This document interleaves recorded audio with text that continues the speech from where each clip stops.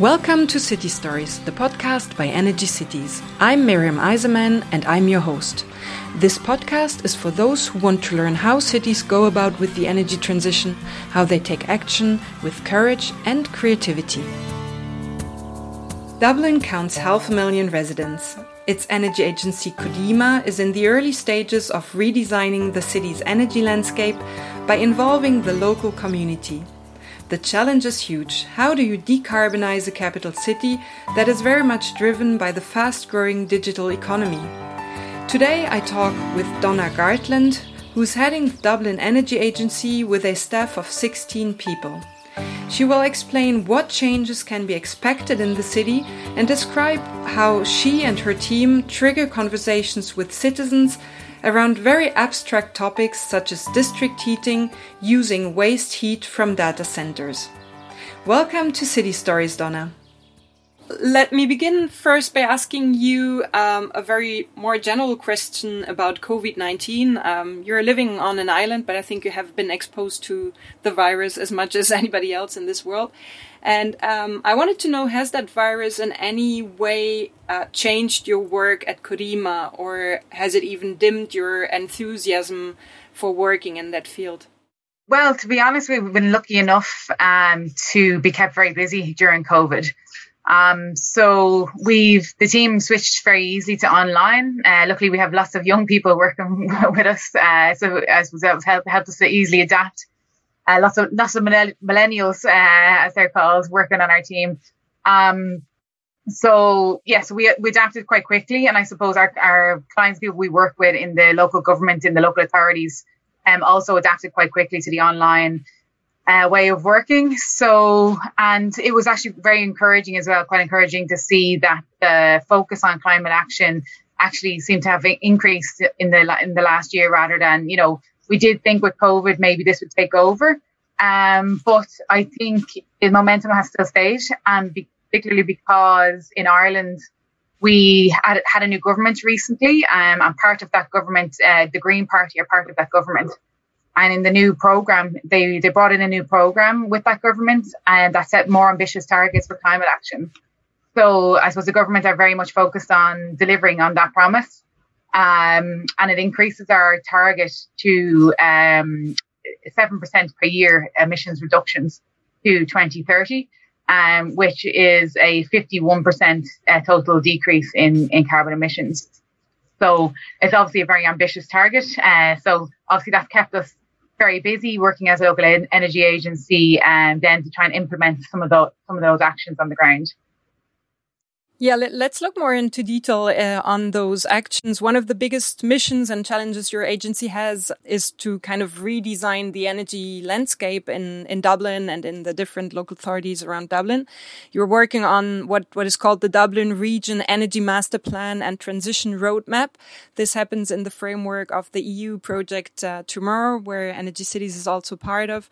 And it's actually a huge endeavor. When we talk about roadmap, what road are we talking about? What road is Dublin taking currently? Well, the roadmap and the purpose of the Tomorrow project is really about the energy transition. So it's a roadmap on how we can get to our 2030 and 2050 targets. And I suppose crucially, not just from a technical or cost optimal point of view, but having the citizens and the stakeholders at the heart of that roadmap. So understanding what their drivers are, and I suppose how what that roadmap would look like with them at the centre. So I suppose traditionally roadmaps are set at a national level or a high level, and they're set by lots of engineers modelling what should and shouldn't be, what kind of technologies should play the part, and what's the cheapest way of doing it. But as we know from our everyday work, that doesn't always come true. That doesn't always happen that way, because people have other priorities, have other values, have other things that they will put first. So it's about understanding what's important to citizens in Dublin, what's important to the stakeholders, the businesses, the people that live and act and work in the Dublin region, and see how we can incorporate those drivers in that roadmap as well. So if you want to know what is important to Dubliners in the energy transition, how do you do that? How do you get in touch with the citizens or with different stakeholders? I'm asking this also because the podcast is being done in the framework of the Empower project, where we really focus on energy democracy, energy ownership, and we want really to see how cities in Europe are making sure that citizens are on board throughout this whole transition process. And Dublin is making the same effort. So how do you exactly do that? Yeah, I suppose it's everyone. We're learning from best practice across Europe. I mean, through the Tomorrow project, we've seen, we've learned from places like Leuven and in Ghent. And Nantes, and seeing what they trialed, and I suppose everybody has tried slightly different things because, again, the local characteristics and the local governments and the local ways of doing things are very different in each European country, in each European city. So we've kind of had to we've kind of taken ideas and bits and pieces from these other places and tried to forge our own kind of process that we think will fit well for us. So what we're trying to do is to have that evidence base. So rather than, as I said, kind of the technology or the engineers and the models dictating the pathway, but using the potential as an evidence base. So what we're doing with the master plan that you mentioned in the Dublin region, we're gathering all the evidence base for Dublin and then trying to, I suppose, take it from a very technical engineering language and translating that through our communications and our marketing team into something that's more tangible for citizens and other stakeholders so they can understand it.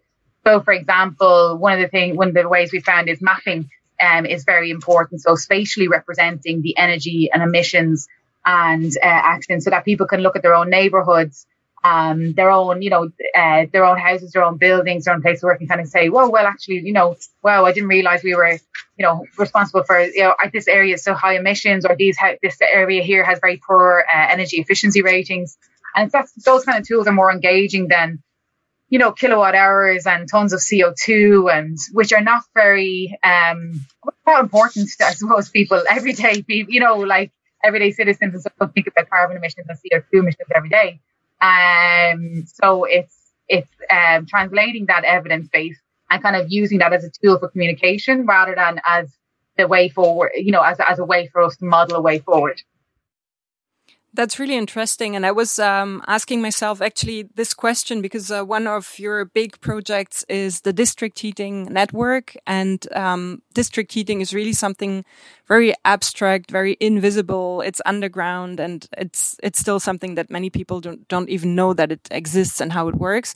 So for this type of technology or of new energy use, what messages do you use to make this concrete? Because it's really quite a challenge mapping. I guess it's very convincing because it's visual and you can certainly see the parallel between the streets and the neighborhoods you're walking in every day. But the district heating pipelines are just far away from your everyday life. So how does the Codima communications team make this a bit more concrete and tangible? Well, district heating in Ireland is actually, it's really unknown and kind of a very unknown technology. So we all have individual heating systems at the moment. District heating we've only got two very small schemes that connect like a few buildings together at the moment. And I suppose we're as you mentioned, we're developing two big schemes at the moment in the Dublin region, and these are going to be the first, let's say, district level kind of systems. So the first, what we've been working on for the last 5 years or so is really breaking down those knowledge barriers, and it's been right from the very top level, to be honest, like at government department level, our government bodies, local authority, all the way down. I suppose this meeting was never on the agenda up until we started developing the evidence, the reports, the research, and kind of breaking down the existing knowledge barriers. So there was a kind of a thought here that district heating was only suitable for really cold countries because it's well known in Scandinavia and places like that. So anyone that had heard of district heating thought, oh yeah, well it's not cold enough in Ireland for district heating. And then also because we don't have a lot of very high rise buildings, we have tend to have a lot of individual one-off housing and individual housing even in our city areas. So again, there was this question about, well, do we have the kind of density, urban density to support district heating? So what we've really been doing is based again on learnings from our Scandinavian neighbour, like in Denmark, and I suppose applying the same best practice approaches that they had in those countries, again through European projects like HeatNet that we were involved in, which is an Interreg project. Again, energy cities were involved in that as well. So kind of using that to those kind of projects to bring the kind of best practice and apply those methodologies. So we were looking at, we developed a map from that and showed, look, district heating is actually feasible in these areas. It's exactly the same as what they do in Denmark. Here's what they did in Denmark. Here's what they did in Sweden. Here's what they did in Finland. Getting the guys over from Europe to present directly to the policymakers, and kind of just breaking down those barriers. But that's taken a long time to convince the stakeholders that this is something that we need and the benefits of it. Highlighting the benefits of it, not just from, again, the policymakers are very interested in the CO2 emissions aspects of it, obviously, and the renewable integration abilities of district heating. But touching on what you were talking about earlier, the citizens, so the local politicians and the local authorities are very much interested in, the benefits for the local people and the local citizens. And there's so many benefits through district heating in terms of lowering costs, local air emission, local air quality benefits, safety increases, and, all those kind of bits and pieces that we were kind of trying to highlight, that district heating is not just not just a one-trick pony, as they say, not just for carbon emission reductions, but there's lots of other ancillary benefits to those systems.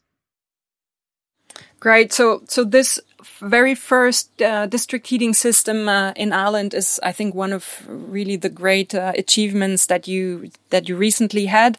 What other projects are you particularly proud of, or what can we see if we would zoom a bit more into Dublin now, go into one neighborhood or different neighborhoods? What are things that Kodima did or what you did together with other stakeholders, I guess, and what you would like to highlight? So in the Dublin region, there are 4 municipalities that we work with, so 4 local authorities.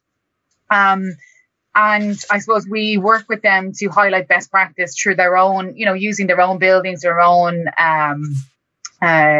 things within their own remit to kind of as pilot project cases. So one of the things that we developed as part of another European project, again, is the European project support. Obviously, for pilot projects is great, and getting things off the ground, and obviously giving us the funding to do this kind of work. Was to develop our home energy saving kits. So again, one of the things around, communicating with households and citizens around their own energy use in their home is they don't it's kind of the kilowatt hours, the barriers there, understanding their bills. It's it's a very foreign language, and the bills and stuff. Your utility bills can be quite misleading and confusing for people. So it's hard to know how much you're using, where you might be wasting energy.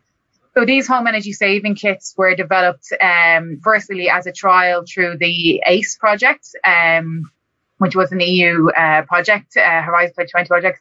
And we rolled these out through the Dublin local authority libraries. So we put in these kits, people can borrow them. So they borrow them just like a book, and they bring them back then, and they have their forms they can fill in. And what's in those kits are things like thermal, thermometers, so they can use on the walls to see where there might be leaks and different differences between the walls and the windows and the ceilings. There's also plug-in energy monitors, humidity sensors, temperature sensors, those kind of things. And there's very simple online videos, to follow of how to use them. So it was all very simply done, again, driven by our communications team. I think that's one of the important things that we've learned really in Kodima is the engineers working with the communications team. So it's all great having all the technology and all that there and the knowledge, but it's really translating it and making it accessible. Yes, exactly. These kits, these home energy saving kits then won the EU Sustainable Energy Week award a couple of years ago. So and then after that, obviously highlighted the project for us a lot, and we got national level funding to roll it out further across Ireland. So it's actually in, library networks all across the country now, and there's waiting lists for them to be taken out. So it's a very successful scheme, and we're delighted now. It seems it's supporting things like even schools, communities, community groups, nursing homes, all these kind of places are using them now to kind of increase the knowledge and awareness of energy in their households.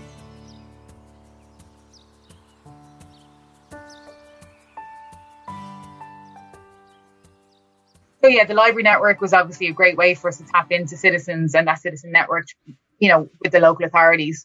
And now also we coordinate a sustainable energy community network in the Dublin region. So we also, have meetings with them, and they all have mentors who assist them and give them advice on energy.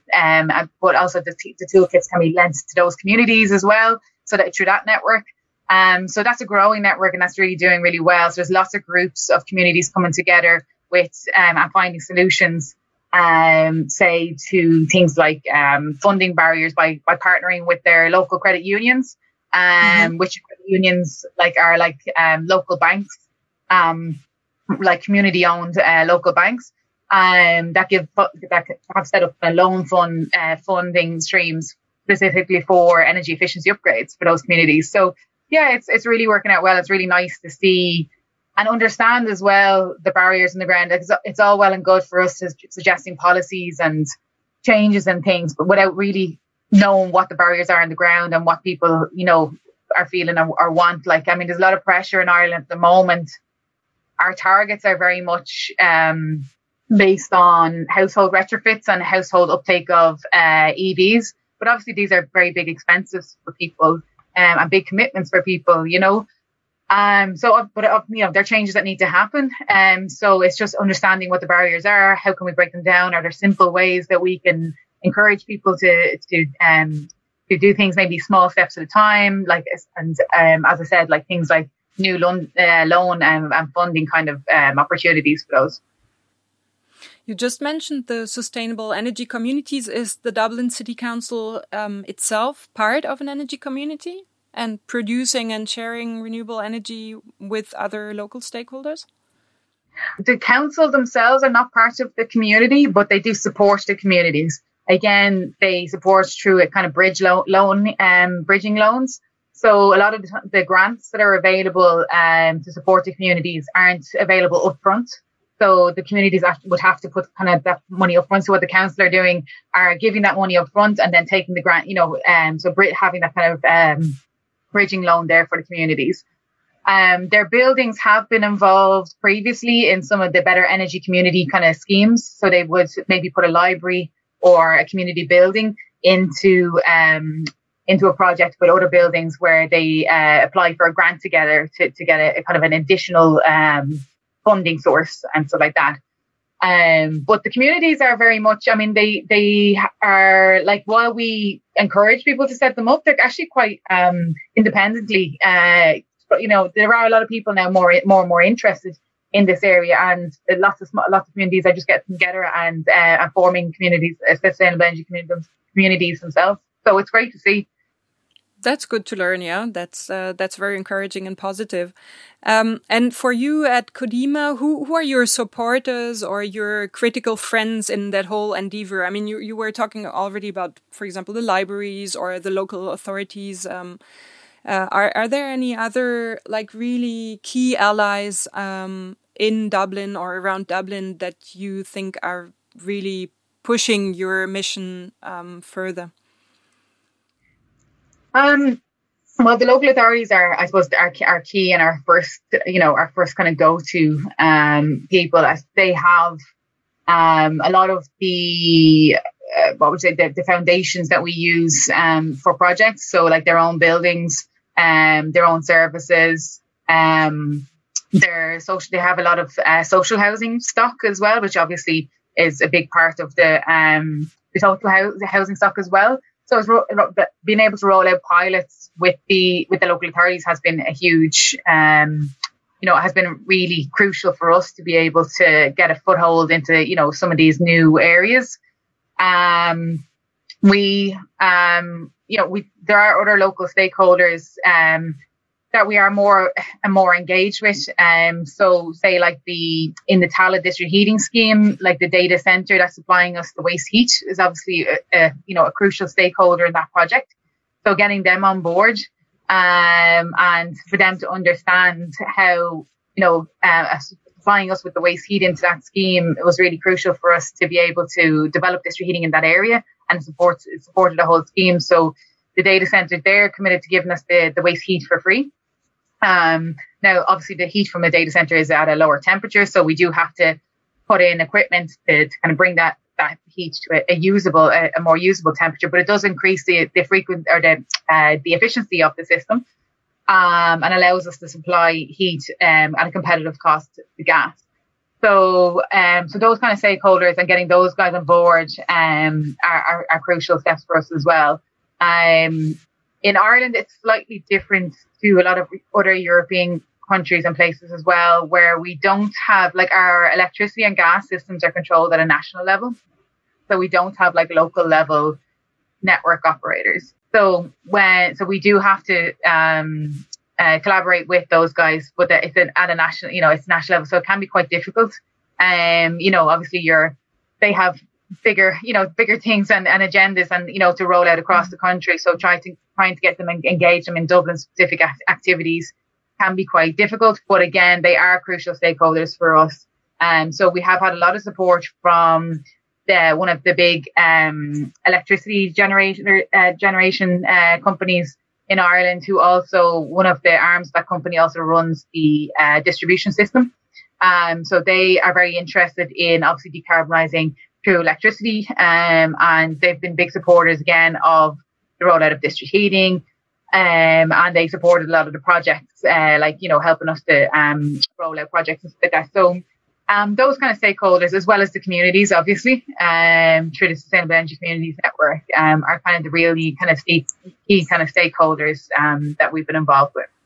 You're in a quite tricky situation then, because you, on the one side, the data centers or those big companies are, I guess, a source of emissions and energy consumption, and on the other side, they can be part of the solution as well. So Dublin has really this challenge of having a fast-growing digital economy while wanting to become a low-carbon city. That's a tough mission, isn't it?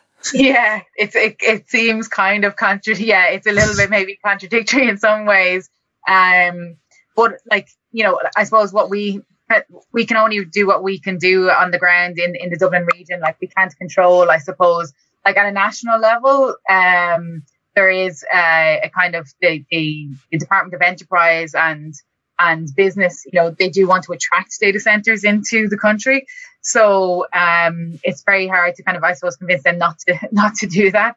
And then also when you look at data centers, I know they are kind of obviously a big user of electricity, and therefore obviously emissions that are associated with that. But I suppose in Ireland, like if they locate in Ireland, we have targets to be 70% renewable electricity by 2030, and we're well on track to do that. So at times we're already the leading country for onshore wind in Europe. So at least if the data centers are going to go somewhere, at least they're going somewhere to a country where our renewables will be on the grid will be very high. So if we can couple that with, obviously Europe needs those data centers. We need to support the European economy. They have to be somewhere in Europe. So if we can support the data centers here, and make them as efficient as possible by utilizing the waste heat as well, then they are important allies. But there is this fine balance, obviously.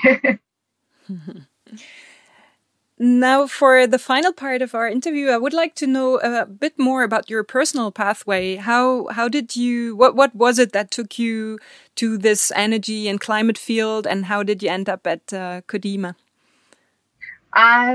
So personally then, my trip to where I am now was a bit, not very straightforward. So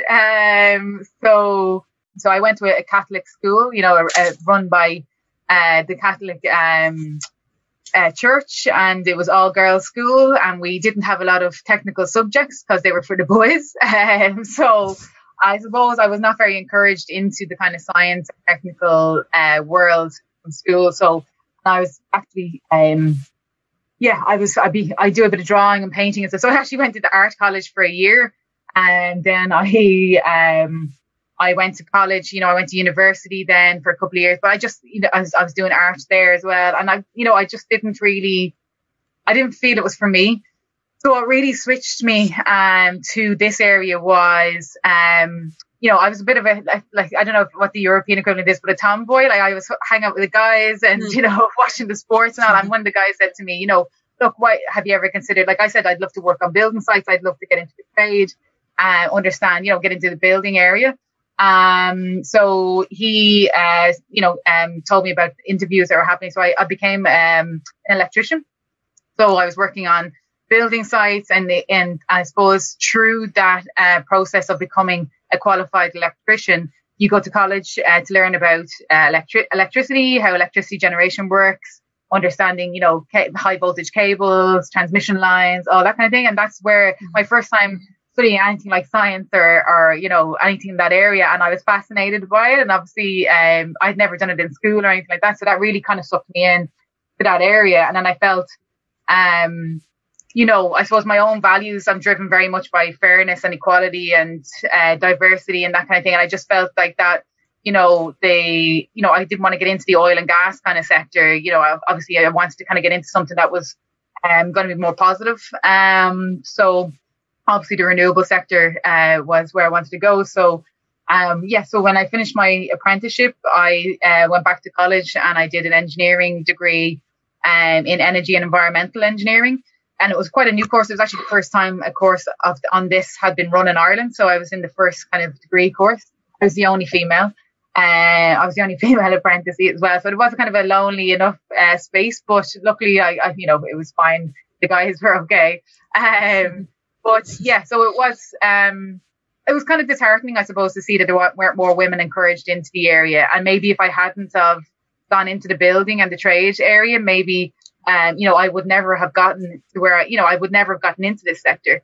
So, I do try to encourage now and get involved in, women in energy and women in the engineering sector, and try to encourage that as much as possible.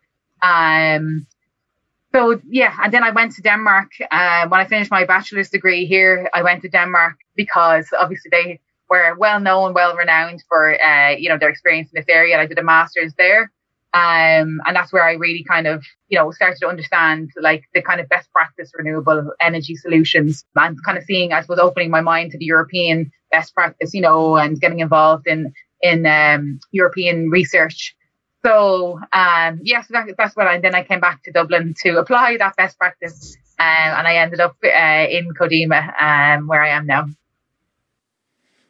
Wow, amazing. I really hope that you can be a role model for a number of little girls who are still kind of looking for their professional career path. I think it's really inspiring and important also to show to girls and women what is possible, even in a still very male-dominated area.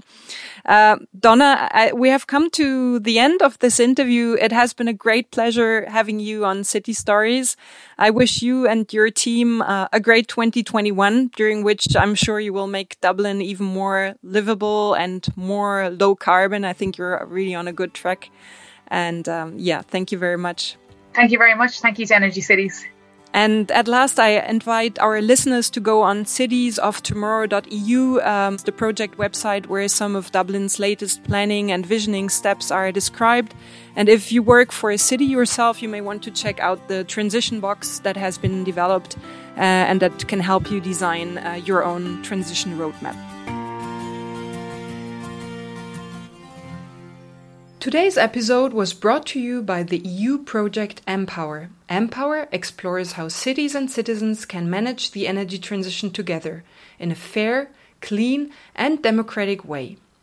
Participation can happen at various stages, from involving citizens, local NGOs or businesses in the policy design, to any stage of the energy value chain, for example, as shareholders or even prosumers. The Empower project gets funding from the European Horizon 2020 program. To regularly check out Energy Cities' website energy-cities.eu, we provide you with political updates and great stories around the energy transition in Europe.